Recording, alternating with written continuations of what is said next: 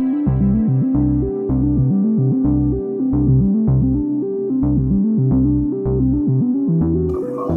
and welcome to Magic Numbers. This is episode number 99, and today we're going to be talking about drafting in Lost Cavern of Ixalan, but specifically about what does drafting the right way mean, at least according to the data.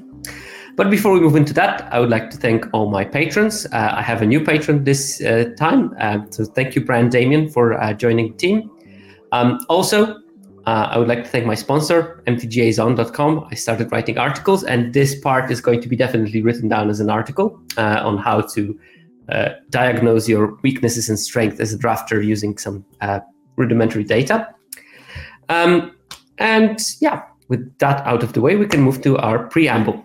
And today's preamble is going to be linked to the main topic, and it's about data analysis. And that, some of the data analysis is relatively straightforward. If I'm talking about win rates, I'm talking about which cards are good in a particular deck, I go to 17 Lands, I fish this data out, and I can talk about it for hours, as you probably well know. But some analyses are complicated and they take time. And especially the ones where you don't have an idea what you're doing will take time.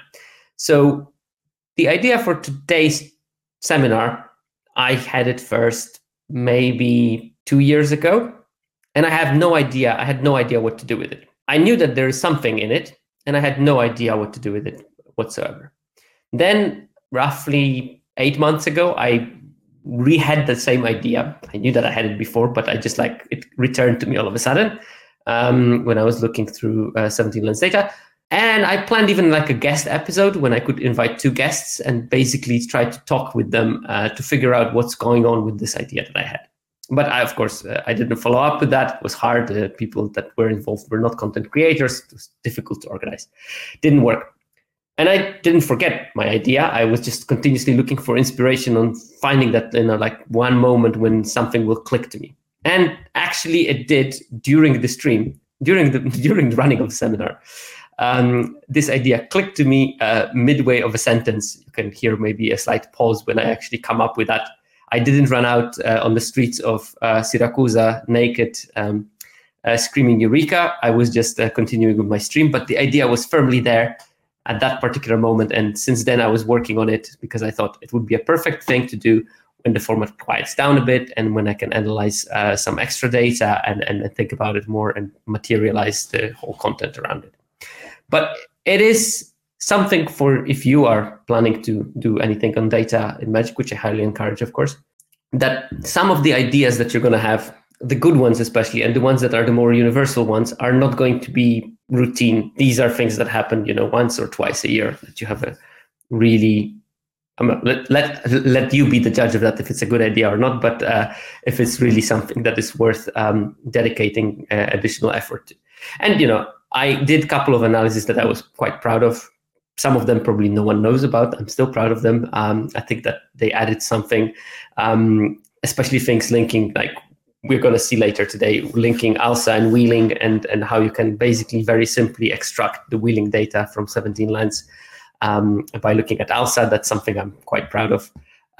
Some things around signal sending and the impact of those signals, I'm quite proud of that. But all those analyses, they took time. And in some cases, I ran them maybe 4 or 5 times before I was actually happy with the end result. So just to give you the idea of what it takes to analyze data that is linked to Magic, sometimes you can't just run it on fast burner and spew out good ideas every day, and you have to accept that fact and just live with it. Right. With that out of the way, we can move to the first topic of the seminar, and that's going to be the draft data. It's been released in the public data sets. I'm waiting now every single time for the public data sets to be released. I decided it's not a fair advantage if I ask 17 Lands to give me the data earlier. And also it doesn't put them in the awkward situation when they will have to decide whether to give me the data early or treat me like everyone else, which I think they should do. So I'm just waiting patiently for the data to be released before I start with the analysis. But luckily, the draft data is out, so I can look at some of the findings and show them to you today. We're going to look how picks will impact win rates. It's important to know which cards to force. So I'm going to look a bit about what are the most important first picks, and which cards are not worth first picking. Also important to know, and which cards you can reliably wheel. That's going to be probably the bigger focus of the seminar. Honestly, the data from draft this time around, I tried some new things and they completely didn't work.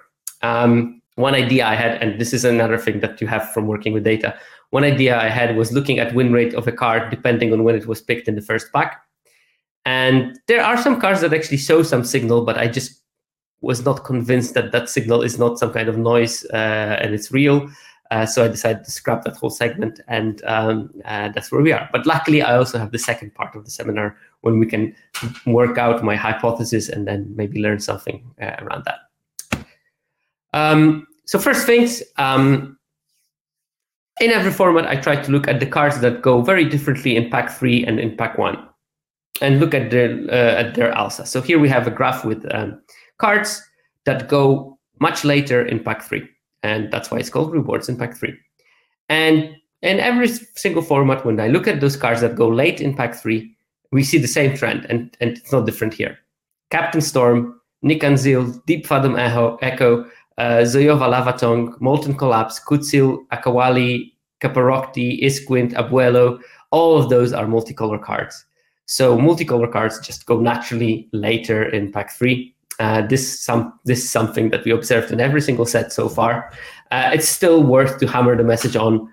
Multicolor cards are a good way of getting your early identity. So you want to pick them, and I actually tested that with this data set. You probably want to pick them depending on the strength, but like pick 3, 4, 5 to give your deck some sort of identity and get some kind of indication that the color pair might be open. But of course, late, especially with cards like Captain Storm, that it really should only go into blue-red decks. You don't want to pick it when you're not in the blue-red already. So that card will just go much later in the later packs, because if you're not sitting next to someone who's drafting Izzet, you're probably going to get it past. So quite obvious one. Two cards actually that are monocolored in here. Poetic Ingenuity, that's the enchantment that whenever an artifact enters the battlefield, you make a 3/1 dino, and whenever a dino attacks, you get a treasure. It's a payoff for artifacts. It's very similar to Captain Storm in what it wants to do. So obviously it will have the same kind of limitations as Captain Storm has. And the second one is Queen Base Paladin. That's the 5 mana 5/4. When it ETBs or attacks, you can reanimate a vampire from your graveyard, and you lose life equal to its casting cost. Again, this is the kind of a card that, even though it's monocolored, you really want to have it in a deck that already has multiple vampires, which realistically is going to be white-black, and probably that's why it goes later, because people just won't put it as a vanilla 5/4. Rosemary T, thank you very much for the raid, by the way. I did notice that there was a bump of people in the chat. Then there are cards that go later in that go earlier in pack 3. So you can get them in pack 1, but in pack 3 they become rarer. And normally this was fixing, but we don't have that great of a fixing in this set. And yet still we have the same trend that lands are going earlier in pack 3. This is the moment when people realize, look, I have enough playables. I can actually pick a couple of those caves for my deck to have something to do with my mana later in the game. And we have some of the fixing ones. We have the Captivating Cave, Echoing Deeps, Volatile Vault, Promising Vein. These can somewhat fix you one way or another. We also have those monocolor caves, Hidden Courtyard, Hidden Volcano, Hidden Cataract, Hidden Necropolis, Hidden Nursery. All of them, they go slightly a pick earlier in pack 3. And we also have the signal of something that we've seen in the last set, rare drafting. We see Fabrication Foundry going earlier in pack 3, Hit the Motherlode going earlier in pack 3. These cards are just not good, but they are still 20 gems, or in case of Millennium Calendar, 40 gems. So if you see them later in the draft, you can actually pick them and get some gems from them. And that's what probably people do. On top of that, we have cards that are not playable, but are uncommons that might go slightly earlier, but still quite late, like Sorcerer's Spyglass and Contested Game Ball. Again, under the assumption that the deck is almost done. I don't have a good pick. There's nothing I will put in my deck while I'm drafting. I might as well take an uncommon and get some vault progress or something. And actually, you can see that quite well in the data, and especially until Hidden Nursery, because then you sort of see a drop off that might be a bit of noise in that data. But yeah, there we go. Now, this is another analysis I did last time, but last time I did it only using commons, and I actually wanted to see that using the all kind of rarities. And this is basically linking the probability of playing a card in your deck, which is at this axis here. So 100% you always put it in the deck, 0% you never put it in your deck. And then ALSA of the card. And you can see that there are basically two lines in here. So there is this one line, this is commons and uncommons. And there's this line, rares. And this is an interesting observation that these things are basically two separate curves with slightly different parameters. What it means is that rares will cost you when you pick them. It's not like straightforward that you pick a rare even if you pick it later, because if you pick a rare later, the probability of you putting it in your deck is actually slightly lower compared to the card of a different rarity that you would pick at the same spot. So say you pick a rare at that has ALSA 4, you will have roughly 30% of putting it in your deck. The same time, the same probability, you will have a common with 80% of chance of being put in your deck. So if you pick them at the same spot, clearly you're getting a better bargain for your deck by picking an uncommon and common of the similar kind of ALSA. But of course, rare is gems and potential, constructed material for you. So I guess that's what people pick, those kind of cards. But even if you pick like a playable rare, like these ones will be most definitely playable rares. I'm not looking at win rate here, but they will probably have like 56 to 60% win rate. You still only have like 70% of playing them in your deck, while you're almost guaranteed like 80-90% probability of playing those cards in your deck when they are common and uncommon at the same kind of things. Which means that we go out of our way to pick some rares, maybe to speculate on them, but we're not necessarily playing them. And this is something that we should maybe start thinking a bit more about. Here, I guess that this is the signal of the super powerful uncommons that have low ALSA and will be almost always played in the decks when they are picked. Again, similar ALSA rares will only go into your deck around 50-60% of the time. So yeah, big difference in what you're getting for your deck when you pick a rare. And I actually don't have a good mechanism why that happens. So it might be that those rares that you pick early are going to be from pick one and they are more speculative, because I don't believe that people stick more to the uncommons that they pick and they put them always in their deck when the rares they abandon quite easily. So there must be something in there. And I probably should redo this analysis now. I'm thinking aloud. I probably should redo this analysis for pack 1 only and for pack 3 only, and see if there is a convergence or divergence of those curves and in which direction does it work.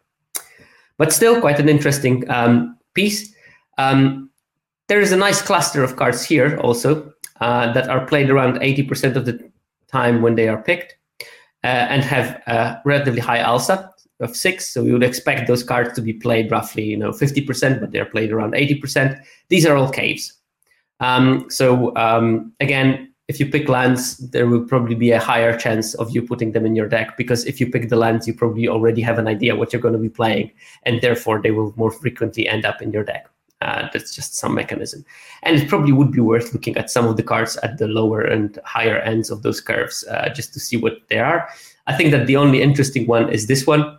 It has ALSA of 2.3, which is reserved to like super powerful cards only, but it only is played 37% of the time in decks. Why? This is Cavern of Souls. People pick it for constructed, and you can see that actually in the data that Caverns of Souls is slightly outlier in terms of how early people pick it compared to how frequently they play it in their decks. So people don't want to spend 4 mythic wildcards to craft them. They'd rather draft them. Okay. Now let's look at the highest win rate first picks. And there's a good selection of those. But there are 3 of them that are really weirdly high, and two of them are very unexpected, I would even say. The highest first pick in the format is Unstable Glyph Bridge. It's a pretty strong bomb, a Wrath that brings a body with it and is somewhat selective, so you can make sure that this is disproportional already in the first instance. And that has 64% win rate when it's first picked. But two other cards that have an extremely high win rate are Inverted Iceberg, the 2-mana blue common that flips into a 6/6, and Goblin Tomb Raider. 63.4 and 63.3% win rate when in the decks when those cards were first picked and put in the deck. And then you got number 4, Oaken Siren, at 61.1.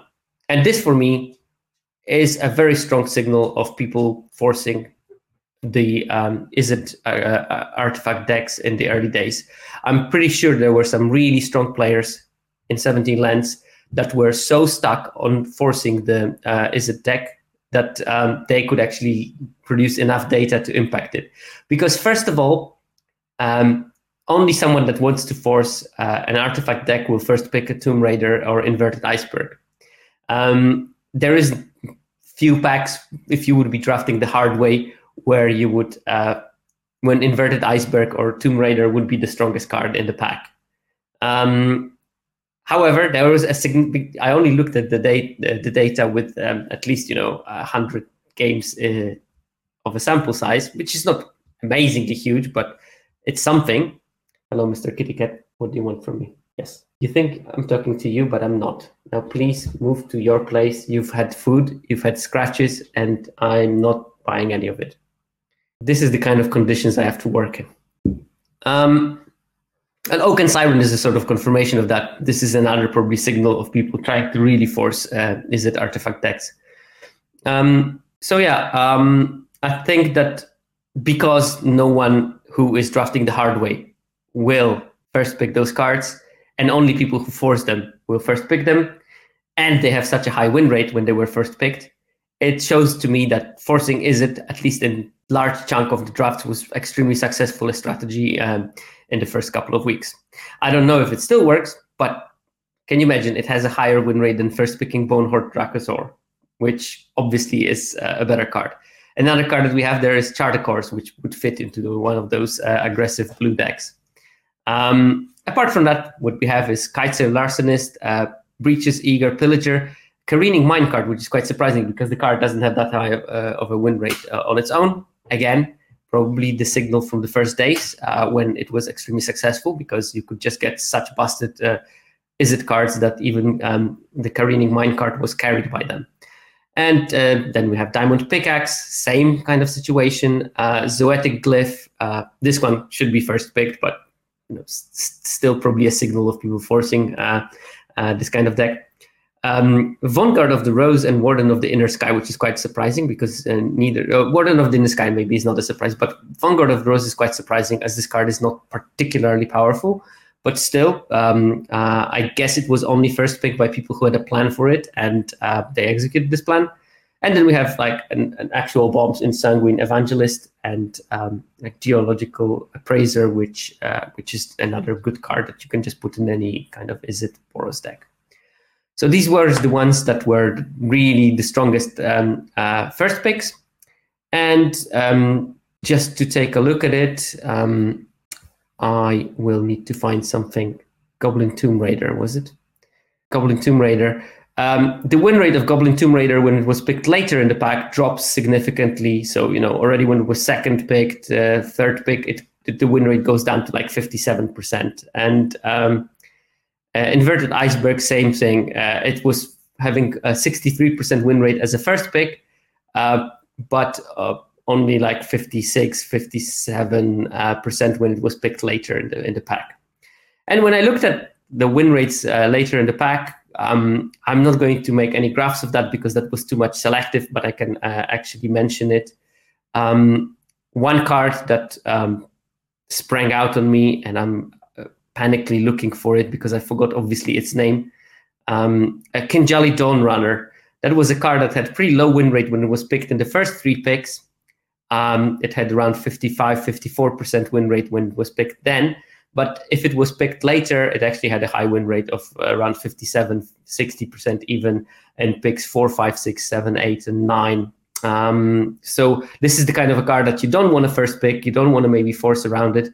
But if you see it later, it actually is sort of a signal that white is open if you see it past pick 4. And probably this is the good kind of indicator card for what you want to be drafting if you see it later.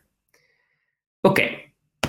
Now in terms of the low win rate picks, worst card to pick is Mischievous Pup. That card was pretty much hyped in the preview season, including by me. I thought it was going to be much better, but it turns out that there's just not enough creatures that are worth saving from it. And you definitely don't want to be, keeping 3 mana open and not doing anything with it. So that only had like 44% win rate. But then we have a whole collection of a category of cards. We have Akawali, the Seething Tower. That's the Golgari Signpost uncommon. We have Amalia, Benavides Aguirre. That's the Orzhov rare. That whenever you gain life, you explore, and in Constructed, it can become 20/20 and explode the whole table. Deeproot Pilgrimage. That's the thing. Whenever you tap a Merfolk, you make a Merfolk. Gisha Sun's Avatar, the Naya-colored dinosaur. Then you have Grasping Shadows, Soulful Viper. These are 2 black cards, but they are not, I think, in the same category. But you have the Myco Tyrant, which is a Golgari mythic that makes some funguses and grows bigger as they get created. Matzalantli, the Great Door. That's a sort of Ramaging artifact. And Abuelo's Awakening, and that's a reanimation for in white. And all those cards, apart from the Soulful Viper and the Grasping Shadows, I think have one thing in common, and that's these are sort of lower graded build-arounds in this format. And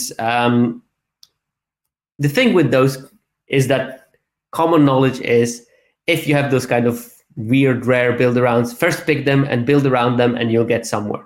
But it seems like in this format, it was not the case with those cards, at least. They seem to have a very low win rate when they were first picked and built around. And actually, I think that this is a particular thing for LCI, that those build-arounds come together so rarely that you picked it, you tried to build it, and often ended up with a mess of a deck. But there is another thing in here. It's frequently that it's lower win rate players that will fall into the traps of those B-graded build-arounds. Top players, they are focused on winning, and because they are focused on winning, they will rather pick a good white common over those risky kind of build-arounds. So part of that low win rate of those cards is because they are being played by lower win rate players, and that sort of drops the power of them. I mean, Soulful Viper might count as one of those cards because it's sort of probably people try to build around Reanimator when they first pick this card. And also, interestingly, Join the Dead, quite a low win rate first pick. Another card that disappoints, mainly because giving -5/-5 to a 1/1 flyer for 1 mana is not a great deal. And this is a thing that you had to do quite a lot with this card in this format. So you might want to play it in your deck. You might even want to have 2 or 3 of those. You just don't want to waste your first pick to pick them. You might only go into black when you see that black is open and you see those pick 5 or pick 6 or something like that. And again, I can go to the data that I'm not showing you, but the win rate of Join the Dead increases the later you pick it. So if you picked it in your pick 8, the decks that pick Join the Dead as a pick 8 in the first pack already have a 57% win rate, so much better. This is the card that you want to be picking a bit later. Now I'm lost. Oh, now I'm found again. Not completely. There we go. Now I found myself. Okay. So there is also, as always, a concern about wheeling in the format. And every format, I do the same curve just to show that the curve still works. This is the ALSA to probability of wheeling a card when you open it, pack 1, pick 1. And this is ALSA for the pack 1 only specific. And you get this beautiful curve, sort of sigmoid in its shape. This time we had basic lands in the pack. And because we have basic lands in the pack, we get this card that has a very, very high ALSA of 11, because they will almost always be picked as the last pick. So you will almost always see them very late. But yeah, it shows you that the curve continues as you would expect in a sigmoidal shape. And by sigmoidal, it starts flat, then it starts going steep, and then it starts shallowing out, and then it goes back to flat. That's the sigmoidal shape of a curve, if you need to know it. But because this curve is so predictable across the formats, it means that with some format specifics taken into account, like for example, in this set, we have additional card in the pack, which might, at least in some cases, influence the pick order, because some of those cards will be playable. That will be the case. But taking all those things into account, you can still sort of quite well estimate from ALSA of the card how often it will wheel. So for example, a card of ALSA with ALSA of 4, it will wheel roughly like 13% of the time. If ALSA is 6, it will wheel roughly 45% of the time.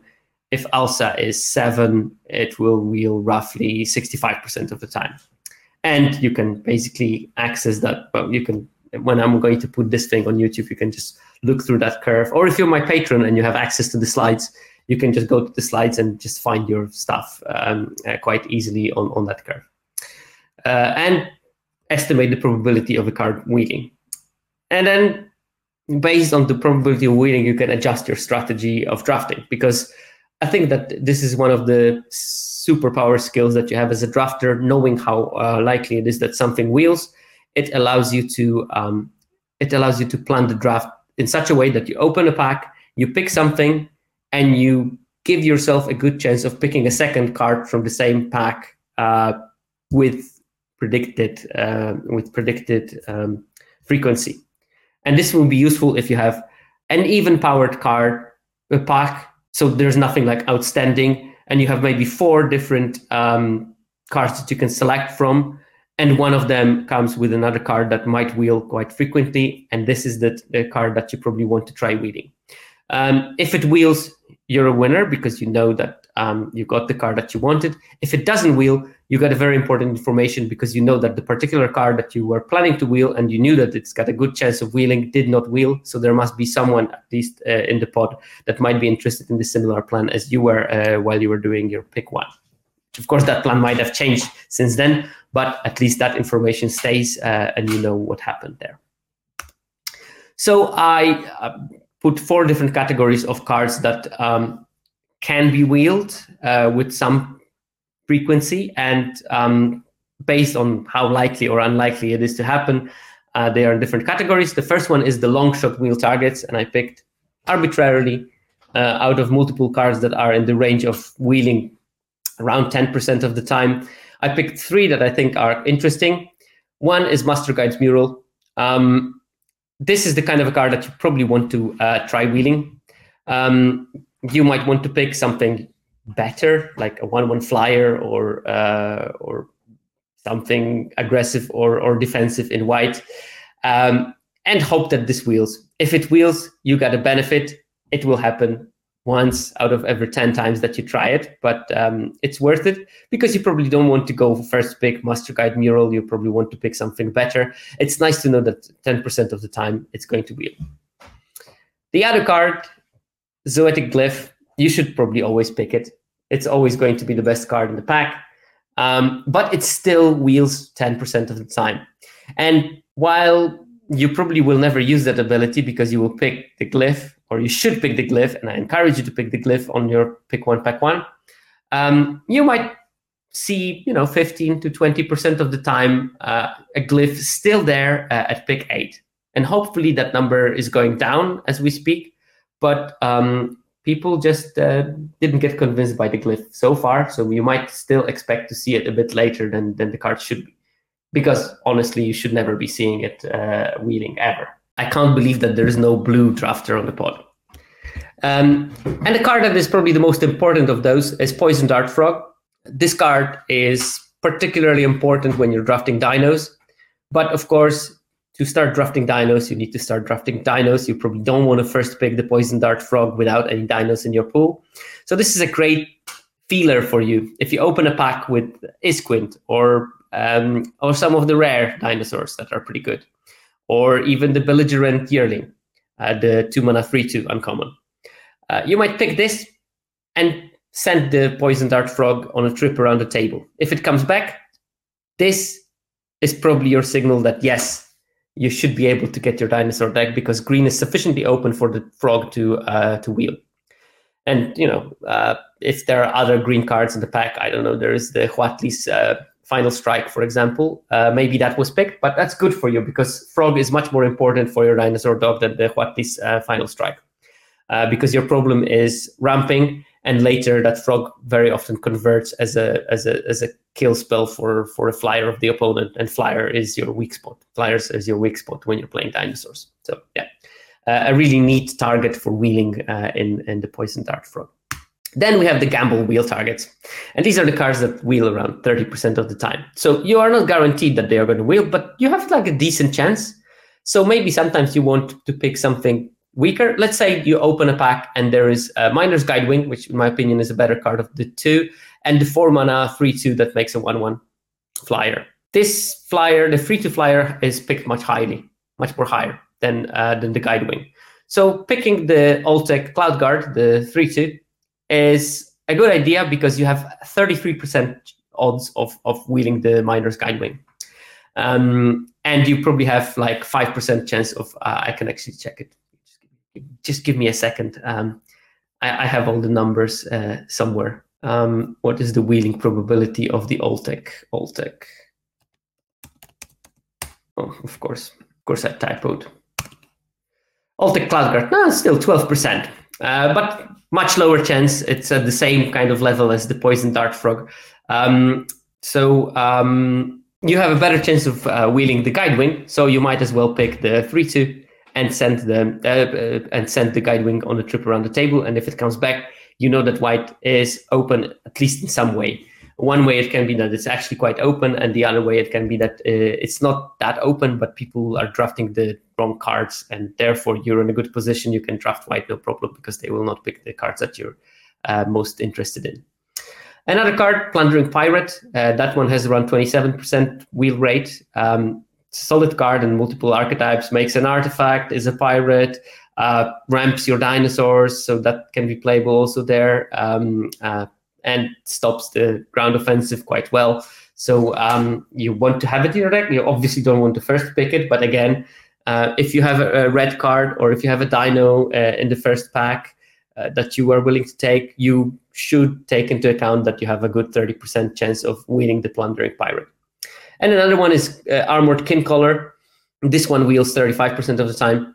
And again, if you have a good uncommon dinosaur and another good uncommon in a different color, you might want to gamble on the other good dinosaur and wheel the Kincaller, and again get the double whammy of having a cheap dinosaur. Now, 35% of the time it will wheel, which is not a guarantee. And obviously you should think about the quality of the pack. If it's really poor and this is the only really good card in there, maybe it will not wheel. But if there are a couple of good white, red, blue cards, you can just hope that it comes back to you. And again, good information if it doesn't, especially if you're trying to be in the dinosaur deck. You know that there is a second dinosaur drafter on the table, most likely. Then there are the 50%, what I call the coin flip wheel targets. And here we have our two amazing first picks in Inverted Iceberg and Goblin Tomb Rider. This is probably one of the reasons why this deck was so good, because both of those cards are particularly strong, and they still wheel 50% of the time. People don't draft them high enough, so Izzet is overly open, and people were abusing that strategy. That's why we saw this weird data that is hard to explain in a different way. And we also see Atali's Favor, which wheels like 55% of the time. I think that this card is slightly overrated. In a way, it's not a bad card. It's still quite good. But part of its win rate is because it was disproportionately played by high win rate players. So actually, I think if we would force 100 people of different ability to play with it, the win rate of the card would be lower than it is right now. So I think that this one has artificially elevated win rate. It's something that happened in some sets ago. I think it was in the Dungeons and Dragons set when NCAA, one of the prolific streamers and well-known forcers of aggro decks, played, there was Iron Golem, I think, like a 5/3 vigilance with has to attack every turn if possible. And it had a very high win rate in the first days, but it turns out that this high win rate was exclusively elevated by one player forcing the card and having good result, because that particular player can win with almost anything. So one player can make a difference in the data when there are small numbers. And here, I think, because Etali's Favor got the hype, lots of invested players overplayed it and got good results with it because they are good players and because they were forcing, Izzet and Boros, and getting really amazing results with Etali's Favor. Like, for example, it had actually quite a low win rate in Dinosaur decks. And that's probably because, it will never find anything useful in Dinosaur deck unless you hit the Kin Collar or something. But most of the time you play Etali's Favor and you get like a frog or combat trick or something. Okay. And then we have the sure wheel targets. And that's around 70% chance of wheeling. I mean, it's as good as you can actually count on it. And here we have two important cards: Cogwork Wrestler, also known as Pogwork Wrestler, 1 mana, 1/2, flash, gives -2/-0 until end of turn to a target creature an opponent controls. Instant artifact trigger, lots of things that can be done with it, wins every combat somehow, makes attacking with your 2/2 double striker a nightmare because you have to think very hard if you do that into open 1 blue mana, which you always have because there's always the Siren looming there with the 1 blue mana open for some reason. It doesn't give colorless. And it wheels 70% of the time. So this is the kind of a card that you can first pick something strong and in blue or white or red and hope for the Cogwork Wrestler to wheel. You pick Captain Storm first pick, no problem. Cogwork Wrestler will wheel. That's exactly the card you want to do. 70% of the time it will happen. And if it doesn't, then you definitely know that someone in the pod is in the know and is in your colors, so which is also a useful piece of information for you. Another card, the Construction Hammer.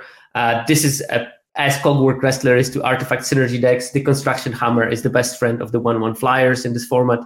And this also wheels 70% of the time. So you don't need to prioritize it. You can get it late. And just checking where I'm lost. The Construction Hammer. It actually has a much higher win rate when you pick it late. So you don't want to pick it. You don't want to pick it earlier than pack 1, pick 8 for the best results. That's when it has like higher win rate. If you pick it the second half of the pack, it has the win rate of around 57%. If you pick it earlier, it can go down to like 54, 55. So you don't want to pick it overly early because you'd rather have other good cards then and hope that the Construction Hammers will come to you later in the draft. So yeah, this is the sort of selection of the cards that are wheeling, but a good part of this analysis is that you can do a bunch of it yourself. You can just go to this graph, and again, you can go to the YouTube video, pause it on the graph.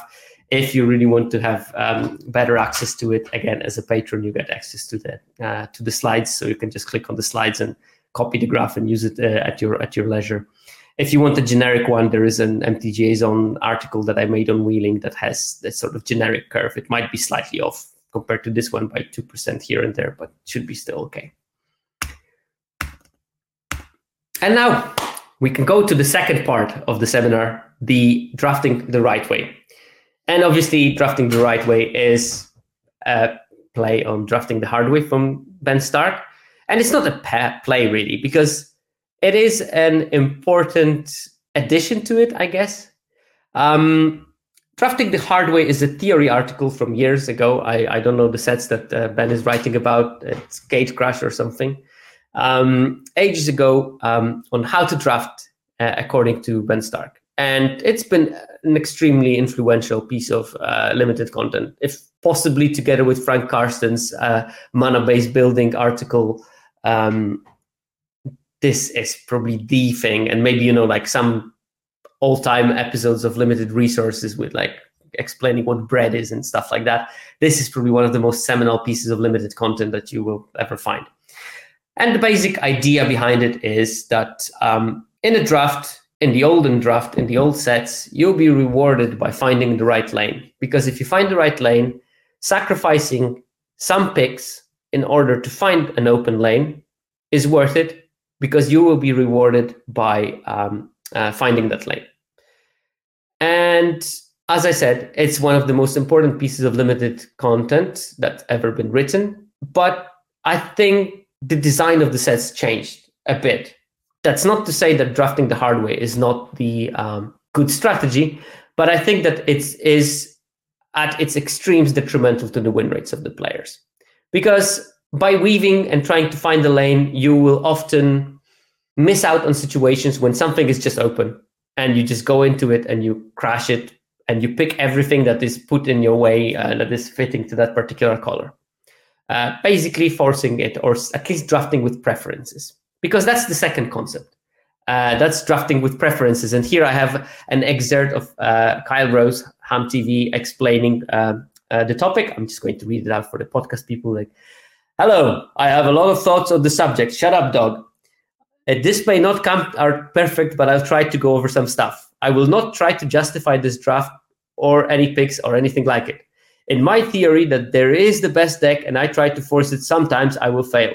This in theory will be more than made up Magic Online until about 2 weeks ago when the queues started to slow down. Drafting there is totally different than drafting on Arena. Decks on Arena are way better since the draft tables are filled with novices. This leads to a few more reasons to try to draft the best archetype. One of these is that good cards of all archetypes get passed around more than they should on Arena, and in general you will wind up with a playable deck of anything you set your mind to draft. Also, signals are extremely unreliable on Arena, especially in early packs. Giving up your first 2 or 3 picks because you think you're getting a different signal is devastating when people are basically picking the cards based on the artwork, rarity, or whatever else they decide at the time. If you see something 8, 9, 10 pick, this is a much more likely to be an actual signal, but it's also likely to be too late. And this is perfect description of what I'm thinking about. So Ham is basically saying that there are good color pairs, and on Arena especially, you will be able to get onto those color pairs a lot of the time. And even if you don't, you will lose some drafts. There will be train wreck. Doesn't matter. The amount you win by forcing a good color pair is just going to overtake it. And of course, Ham is a genius drafter, which means that he can sort of do that kind of thing. I wouldn't recommend forcing to beginners because that leads to overforcing, and overforcing will also hurt you. And this is not only the concept of Ham. There was Ryan Sachs's article, and he had a very good, I think, episode number 26 of Lords of Limited. Absolutely worth re-listening to that. It's maximizing for your own preferences and drafting with preferences as opposed to drafting the hard way. And this shows that drafting the hard way, as explained by Ben Stark, and I know that there are subtleties and been explained and added to that theory quite a lot of times, but drafting the hard ways, as is understood by people very frequently, means that you should be open to any color combination. And this is a problem because then you run into the trouble when you have better or worse color pairs in a particular format. You will end up being likely to end up in those weaker color pairs. Why? Because they will be more open. And because they're more open, you are going to start drafting them because you draft the hard way, which means that you look for the open path, and more often than not, the weak path is going to be the one that's open. And that's where the moment when drafting with preferences comes in, and you say, look, I am drafting sort of the hard way, but I do have my preferences. In this format, it will be perfect to explain. I am planning to be on Izzet, and that's going to be my starting preference. I'm going to be likely to pick a blue, red, or white card in my first pick.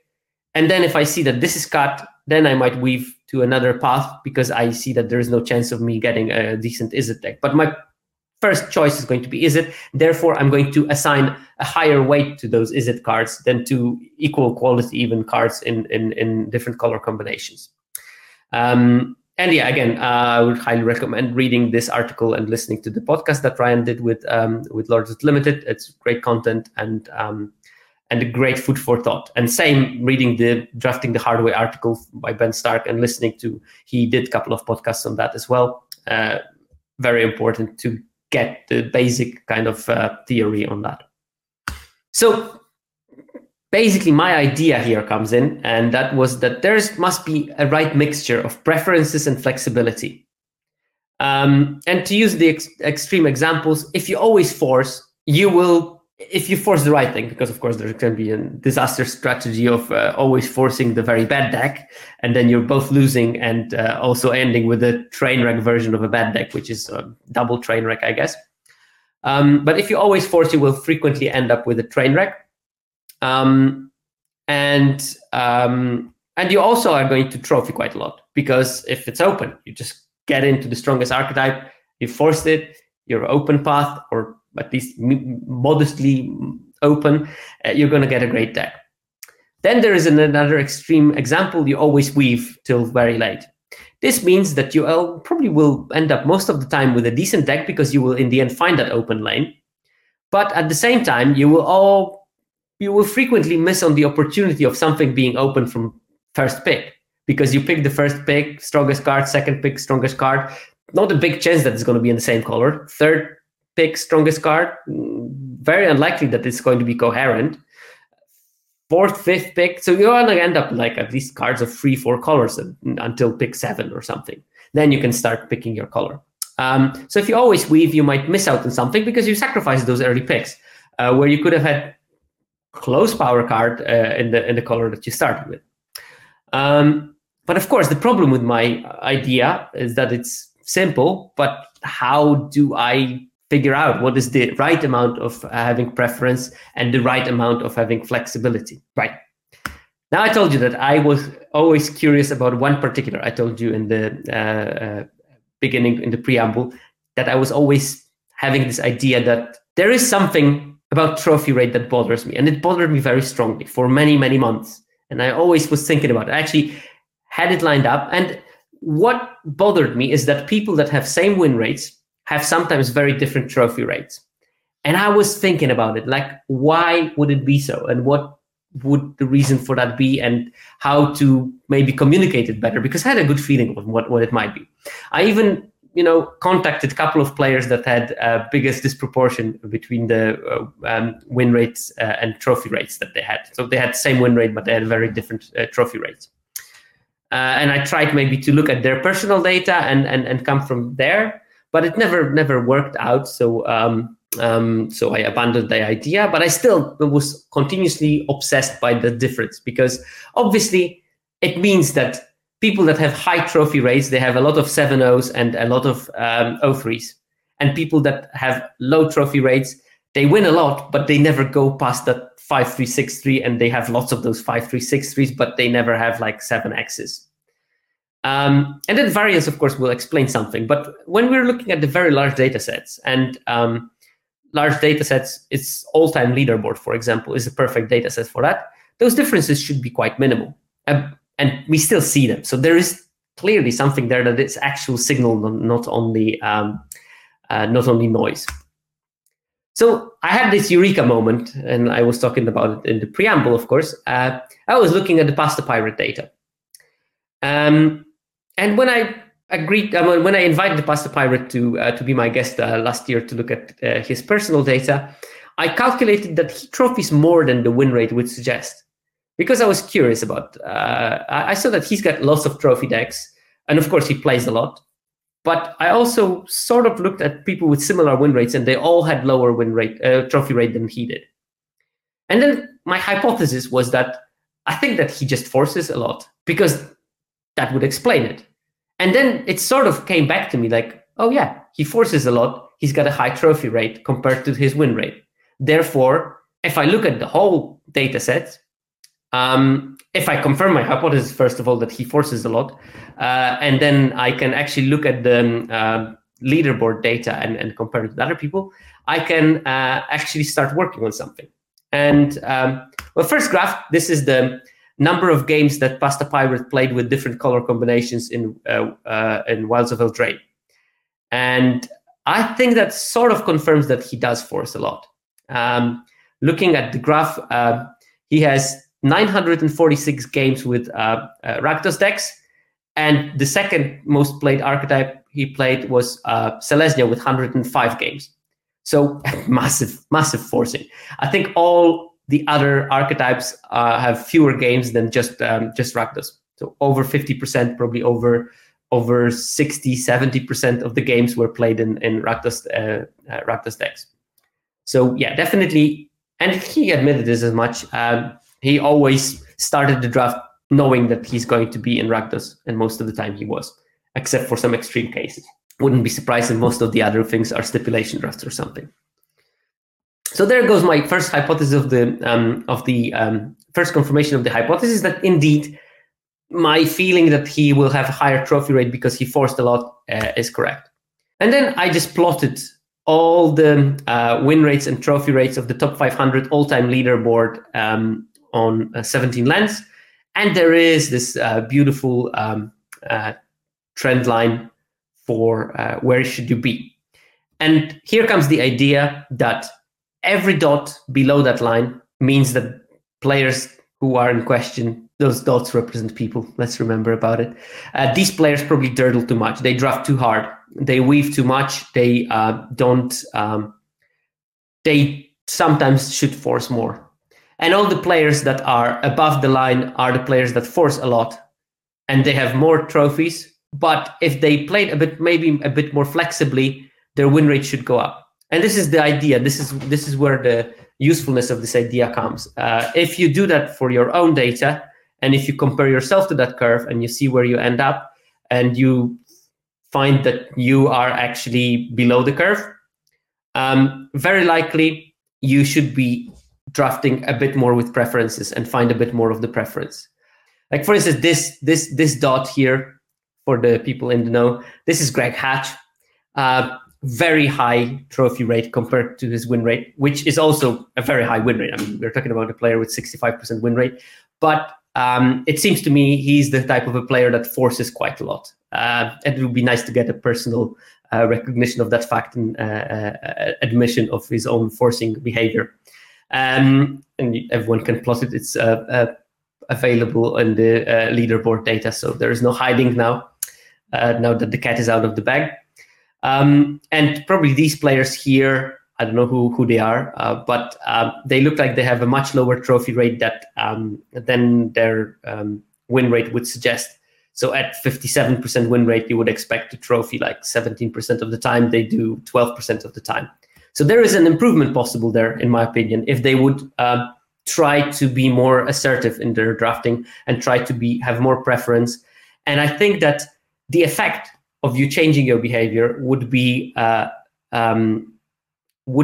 dramatic in terms of trophy and also positive in terms of win rate. So my hypothesis is, and this is something that I cannot confirm yet, but if these two players would change their drafting patterns and give themselves a bit more, train themselves more to be more forcing the better card combinations and dirtle a bit less during the draft, I think that their draft win trophy rate would go up to where it should be, so around 17%, but also at the same time, their win rate would slightly increase. So they should end up not here at 57, but maybe at 59, and then go to around 20% win rate. So this is the kind of improvement I'm foreseeing for people who will adjust their behavior. And we're talking about extreme cases here, but if you're just slightly below that line, you should still improve your trophy rate by like 2-3% and maybe your win rate by 1% or something. So I think there are rewards in analyzing yourself from that aspect. So I think that a good homework for people who are in this seminar would be to go to your 17 Lens data, check your all-time win rate, all-time trophy rate, plot it against this curve. I'm going to write it up for mtgzone.com. So there will be an article. You can just click it and you will have this curve there, but you can also plot it yourself if you really want to. Try to find yourself and then try to figure it out. Is dirtling necessary to shift the meta and try new combinations of cards? I think that you don't need to dirtle to find new combinations of cards. I think by dirtling, I mean picking cards you know you're not going to be playing. By dirtling, I mean it's pack 1, pick 8, and you're still like having 4 colors open and you don't know which path is open and you're trying to find your path. This is what I mean by dirtling. I mean dirtling in draft, not dirtling in the gameplay. You can draft the dirtly deck that dirtles during the game. That's a different story altogether. I'm talking about dirtling during your picks. I can make also the curve for best of 3 players, Rosemary. Good suggestion. I will put it also in the article so you can use it for yourself. So yeah, I guess that people who are on the under the curve would be benefited from maybe fixing how you draft a bit early and having stronger preferences. So yeah, if you trophy more than win rate suggests, you probably force too much. If you trophy less than win rate suggests, you probably dirtle too much in the draft, not in the game. That's important to distinguish. There are, I think, alternative possibilities that are somewhat linked. High win rate and low trophy rate can have other explanations, at least. I didn't find a good explanation for trophy rate that is way higher than you would expect than forcing too much. One explanation is that you are a good Magic player, but you need to improve your draft skills. That doesn't necessarily mean that you dirtle, but it means that maybe you have wrong pick order. For example, you find the lanes right, but you just don't get good cards because you pick the bad cards and put them in your deck. This is frequently for some players that move from constructed towards limited. It's about normal. I think that those things are easy to learn away as a bad habit. And the second option is that you are drafting the wrong colors. And that would mean that you might have preferences, but they're wrong preferences. For example, you, for some weird reason, want to draft Golgari all the time in this format. You're just going to have lower trophy rate, even if you are drafting perfectly and perfectly open, because your preference is just assigned to a wrong color. So you're drafting the right mixture of preference and hard way, but your preferences are wrong. So yeah, that's another explanation that I can find for that. Okay. Yeah, and here we have actionable advice and homeworks, the new section of my seminar. I think if you are more of a dirtling or forcing drafter, this is a good exercise to do before you check your numbers. Think where you find yourself. Then, once you have that thought, explore your all-time win rate and trophy rate, and then you can check if you're above or below the trend line. Again, you can go back to the seminar when it's on YouTube or on Twitch or when the article is coming out, and then see if it matches your expectations. If it matches your expectations, that's good, because at least you know what's wrong, and now you also have numbers to show that what's wrong, and you have potential targets for your self-improvement. As I said, if you are going to fix it in some way, over a long time, your trophy rate is going to go up, but also your win rate should go slightly up if you adjust it. So yeah, this is the homework part. And I think with that, we can end the seminar. Obviously, thanks to the 17 Lands team, nothing would be possible without them. Again, we're super grateful to have this data. I'd like to thank Fake Jake Brown also for the eternal support that he gives to me, releasing it in the podcast version. And I'm not the only one person that owes a lot of gratitude to Fake Jake for all the help that he's doing to the community. I would like to thank Esesco and Mana Junkie for the music that we're using in the podcast. And thanks to my patrons, especially Brian Damien, who is the new one for this week, but and next week it might be you. Also, this is something that is pretty new. I also have a Discord now, also with the zone for the patrons, but also for everyone else. So I'm going to put links in the description for you to join if you are interested in talking about data or seeing my attempts of making a quiche and my cat's attempts of making my life miserable.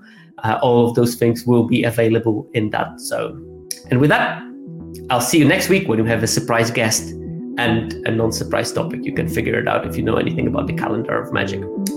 See you then.